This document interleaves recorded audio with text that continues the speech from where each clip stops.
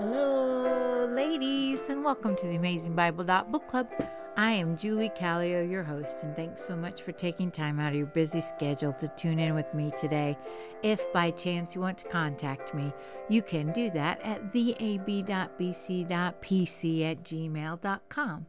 Today we are looking at chapters 3 through 31 of Job.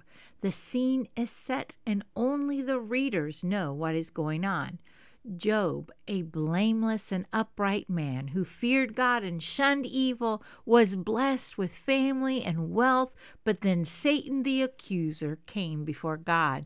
God asked him, "Have you considered my servant Job?" Satan said, "Of course, but he's faithful because you've blessed him." The first test, Satan was allowed to take away all he had, but he could not touch Job.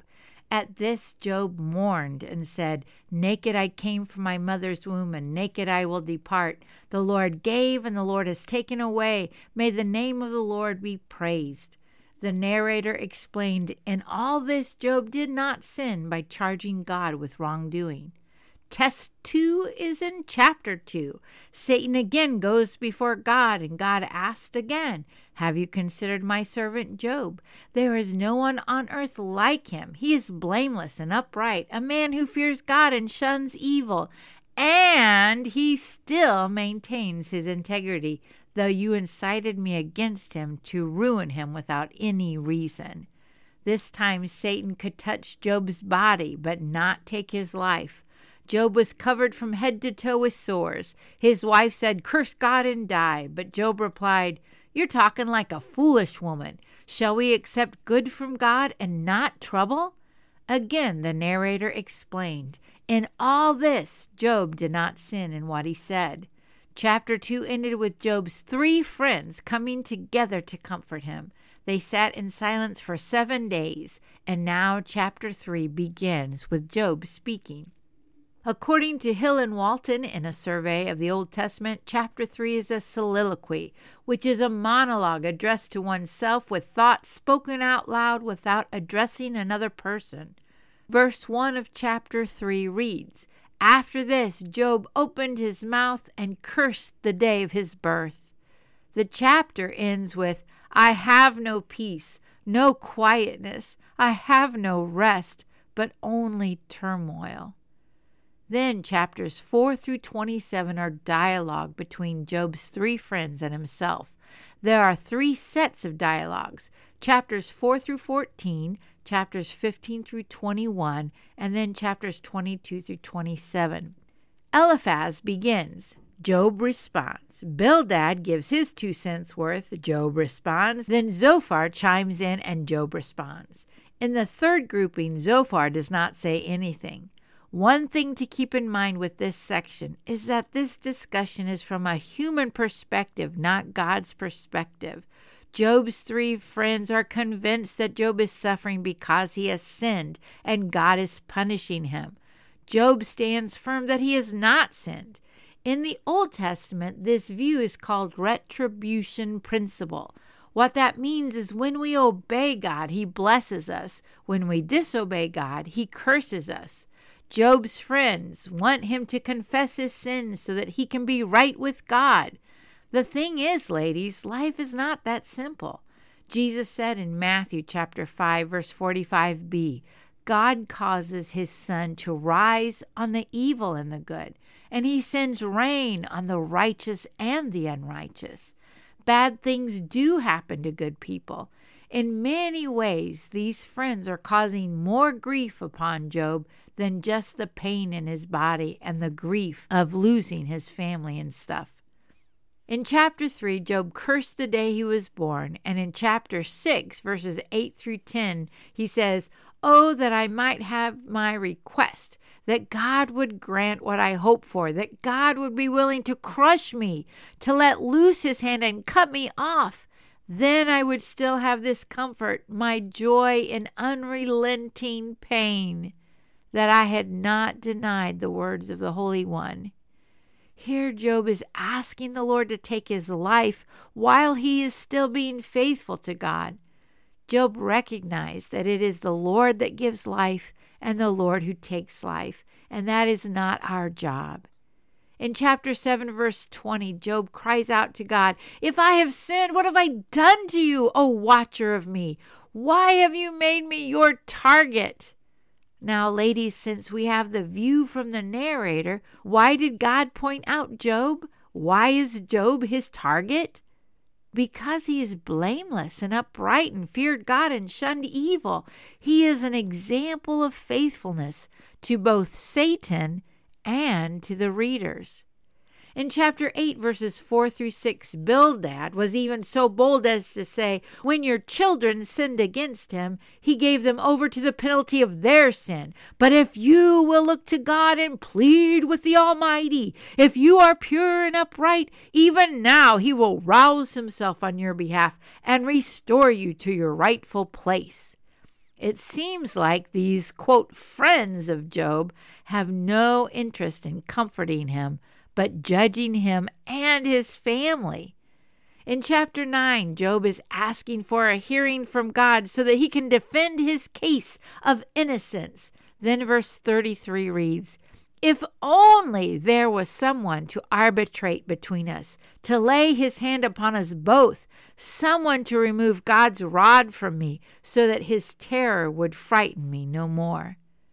Then in chapter 7, Zophar said in verses 5 and 6, "Oh, how I wish that God would speak, that he would open his lips against you and disclose to you the secrets of wisdom. For true wisdom has two sides. Know this, God has even forgotten some of your sin." Now, one thing to keep in mind is that since this is from a human perspective, some of what these guys are saying is true, but they all are assuming that Job had sinned, which is not true. This messes up their counsel to him. In verse 4, Job declares, "You, however, smear me with lies. You are worthless physicians, all of you. If only you would be altogether silent. For you, that would be wisdom." One of the classes I took years ago was called Pastoral Care and Counseling. Dr. Wayne E. Oates said, "Your presence there represents God to them, so say as little as possible, but be there." Ladies, I don't know about you, but it is very easy for me to put my foot in my mouth and regret what I have said. Even in the midst of Job's pain, he said in chapter 13, verse 15, "Though he slay me, yet will I hope in him. I will surely defend my ways to his face." And then in verse 23, Job cries out, "How many wrongs and sins have I committed? Show me my offense and my sin." One thing that is clear, Job does not understand why he is suffering, and he is asking God why. In the second round of discussions, chapters 15 through 21, Job again tells his friends in chapter 16, verse 2, that they are all miserable comforters. We see Job's despair in words like chapter 17, verse 11, "My days have passed, my plans are shattered, and so are the desires of my heart." In chapter 19, verse 4, Job tells his friends, "If it is true that I've gone astray, my error remains my concern alone." This reminds me that I am no one's judge. Each person will stand before God with their life. They do not stand before me or you. Verses 23 through 26 of chapter 19, Job says, "Oh, that my words were recorded, and that they were written on a scroll, that they were inscribed with an iron tool on lead, or engraved in rock forever." This just makes me wonder if it wasn't one of Job's friends that wrote this stuff down. "I know that my Redeemer lives, and that in the end he will stand upon the earth. And after my skin has been destroyed, yet in my flesh I will see God. I, myself, will see him with my own eyes, I and not another. How my heart yearns within me." This makes me think of a ladies' Bible study I did a long time ago. Many of the women were seniors, and we were talking of heaven and Jesus coming again, and I had to confess that I did not long for that. I wanted to see my kids grow up, and I hoped to have grandkids one day. And all the senior ladies in my group said, That will change as you get older. I still am not as old as they were, but I am about 20 years older. And depending upon which restaurant we go to, I may be old enough to be on the senior menu. But those ladies were right. That is one thing about pain and suffering. That's one thing about aches and pains in our bodies. It makes us yearn for the day when there is no more pain. Revelation chapter 21 verse 4 says, "And he will wipe away every tear from their eyes, and there will be no longer any death. There will no longer be any mourning or crying or pain. The first things have passed away." Pain and suffering turn our eyes toward heaven. In the third round with Eliphaz and Bildad, Job said in chapter 23, verses 8 through 11, "But if I go to the east, he is not there. If I go to the west, I do not find him. When he is at the work in the north, I do not see him. And when he turns to the south, I catch no glimpse of him. But he knows the way I take. When he has tested me, I will come forth as gold." This has been known as the dark night of the soul, when one cries out to God and he is silent. There are lessons to be learned here that cannot be learned in the light. According to Hill and Walton, chapter 28 is a hymn of wisdom. Verse 20 says, "Where then does wisdom come from? Where does understanding dwell?" Then verse 28 says, "And he said to man, the fear of the Lord, that is wisdom, and to shun evil is understanding." Chapter 29 starts, Job continued his discourse. "How I long for the months gone by, for the days when God watched over me, when his lamp shone upon my head, and by his light I walked through the darkness." Now, as the readers, we know that God said to Satan in chapter 2, verse 3, "Have you considered my servant Job? There is no one on earth like him. He is blameless and upright, a man who fears God and shuns evil, and he still maintains his integrity, though you incited me against him to ruin him without any reason." Ladies, God is watching over us in both the good times and the terrible times. Then chapter 31 ends with, "The words of Job are ended." Ladies, it's okay to ask the Lord why. I've shared before that with my dad's death, it was a long, drawn-out process of pain, both physical and mental. Many times I'd cry out to take my dad, and then I'd rejoice that he hadn't after a special moment that I had with my dad. Life is hard. And here on earth, we may never have the answers to some of the why questions, but God is big enough to handle them. It is okay to ask God to give you some answers, and sometimes he gives them, and sometimes it's years later.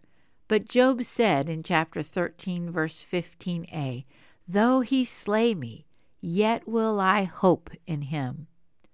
One thing Job did was he went to God.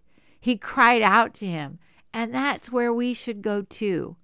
We don't know what this new year holds, but we know who holds it in his hand, and he is watching out for us. And one thing this Bible is clear on is that God loves us. John 3:16, "For God so loved the world," that's you, "that he gave his only begotten Son," that's Jesus, "that whosoever believes in him shall not perish, but will have everlasting life." Jesus is our mediator, our arbitrator that Job was asking for in chapter 9, verse 33. If you have heard his voice today, please don't harden your heart. Instead, let us be women who look up and hope in God. Until next time, and thanks so much for listening.